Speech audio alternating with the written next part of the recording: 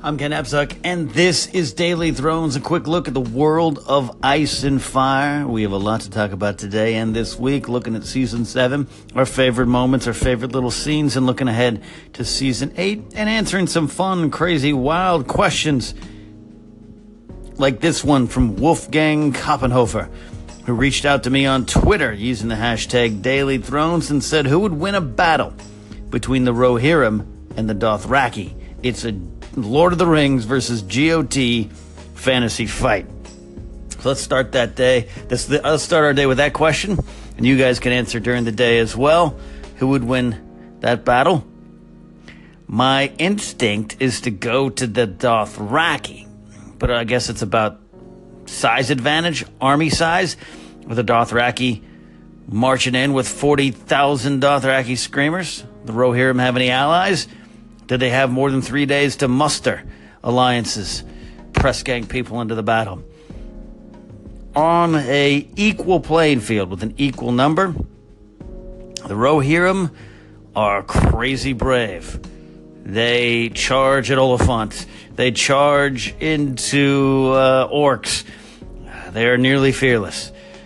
But so are the Dothraki. The Rohirrim just might have more strategy to their moves, more thought to what they're about to do, and that might push the advantage to the Dothraki.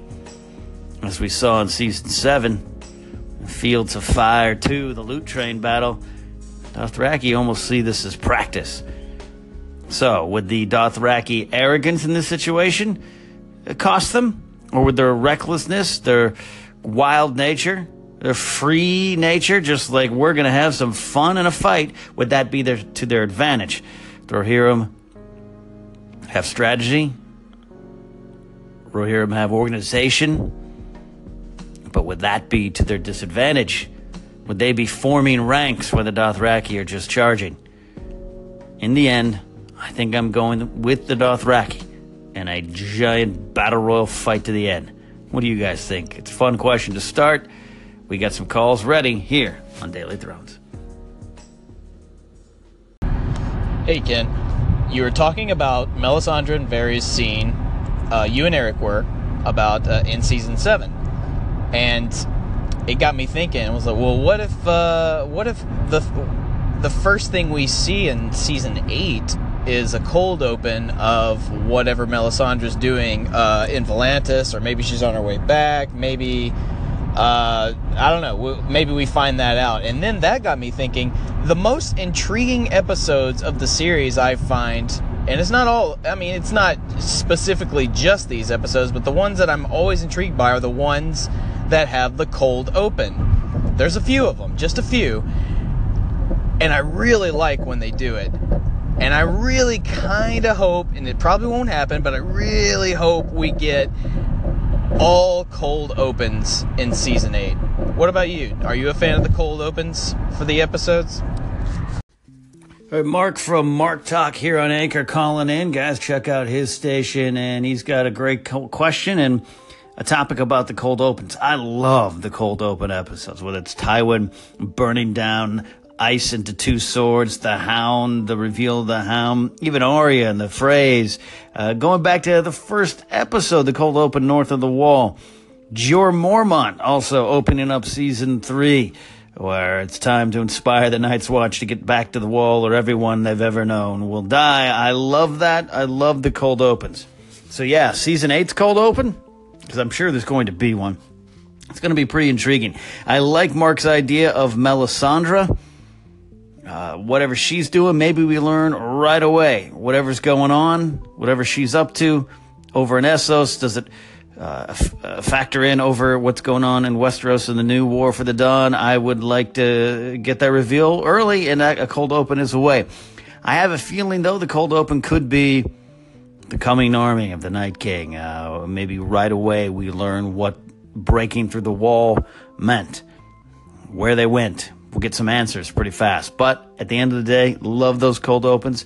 And if we were to have several cold opens, or all 6 episodes be cold opens, this season, this final season, I'd be very happy. What do you guys think about cold opens, and what's a possible cold open for Season 8?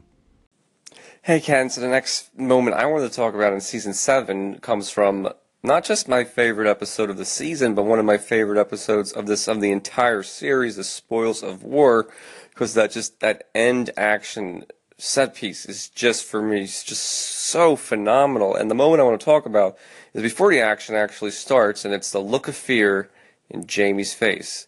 So, they see the Dothraki coming, and, Bronn tells him, just go back to King's Landing. But Jaime's like, no, I'm staying with my men.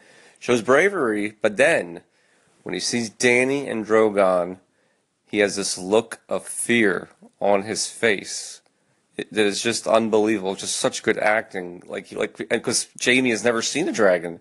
So for him to see this spectacle had to be quite a shock for him, as it was probably for all his troops and for Bronn. And it was just an incredible moment, followed by an amazing set piece. Hey Ken, it's Vic. Just checking in. As we run through our favorite Season 7 moments, I would be remiss if I didn't mention one of mine, which is right at the start of that great battle scene in Spoils of War. It's that moment when Bronn is trying to convince Jaime to go back to King's Landing, and Jaime is refusing to abandon his army and trying to convince himself that they can hold off the Dothraki. And then you hear that giant roar, and Jaime gives this look of horror, confusion, and amazement as he sees Drogon flying in, and then that realization kicks in that they really have no chance whatsoever in this fight. I just love that moment so much. More specifically, that look that Nikolai Coster-Waldau gives to the camera, I thought was just one of the most brilliant oh shit moments the show has ever had. Anyway. The Spoils of War, Fields of Fire 2 to some of us, the Loot Train Battle to the producers. Episode 4 of Season 7 was one of the best in the show's history.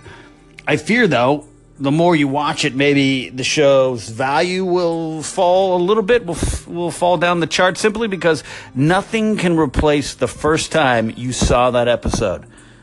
I was breathless. The episode ended and it went to black. Jaime in the water, and I just couldn't move. I don't think I felt that way since Ned Stark lost his head. Quite frankly, quite honestly. Yeah, the Red Wedding left you with that feeling too, but this was different. The Red Wedding, this dread had started to build. With Ned Stark, it was sudden, but with Spoils of War and this Loot Train battle, it built. It built much like Hardhome, but then it amped it up a little bit more. I think that's because we were invested in both sides. But it is, as Vic and Eric have both called in at the same time to say, it's that look on Jaime's face. It is this, oh no, but what am I watching? Because it's the view we had since Season 1. The latest episode 10 of Season 1, but along the way with those dragon eggs and talks of dragons, we wanted to see the dragons in action, especially if you had started reading the Game of Thrones history books and seen some of the fan art and artwork that showed Balerion the Dread and all these dragons of the past. We wanted to see that. And then when Dany finally rides off at the end of Season 5, we got to see Drogon in action a little bit, and the dragons got bigger. We wanted to see them in action, and a lot of people thought this Season 7 would be the season that we finally see all-out war with the dragons there. So it's a big, giant, epic moment, right? I keep saying that, epic. Game of Thrones is epic, and it is. But it is built on these little moments. That's why I'm having this ongoing discussion about it. Like Vic and Eric say, I think it builds. It builds the simple conversation between Jaime and Bronn, which says a lot about themselves. It's a great moment. Their relationship is interesting. And then it's Bronn saying, shh, you hear that? And you're thinking, are we doing this already? We're not building to some season finale or something to take place in the penultimate episode of Season 7. We're seeing this now. Oh my, it's happening. So Jaime's amazement becomes our amazement. Just quickly turns to dread. And we are invested in both sides. So the war, the sequence, the set piece, it's all based on these little moments. I love, personally, Tyrion questioning his loyalty. Realizing maybe he's questioning his loyalty a little bit more than he was prepared, a little bit more than he thought he would when he sees his men, essentially, being slaughtered by the Dothraki, who are his team, so to speak. It's a weird moment for him, and it's great. And watching as Jaime's about to die. But even before that, Bronn trying to launch the Scorpion at Drogon, and it's Drogon versus Bronn, and you're thinking, no, I can't have Drogon die, and I can't have Bronn die. That whole episode is built upon the back and the strength of these little moments. You're right, Vic. You're right, Eric. Jaime's face tells a story. It tells the story of us as much as it does the characters. And that's why we keep coming back to Game of Thrones. Daily Thrones will be back tomorrow. Your favorite Season 7 moments. Answer any questions you want or propose the question of the day. We're going to start doing that as we transition out of our season-by-season look at the best moments and scenes. Don't forget the Daily Podcast on Apple Podcasts and Google Play and the Anchor app. That's where you can call in and talk to me here on Daily Thrones.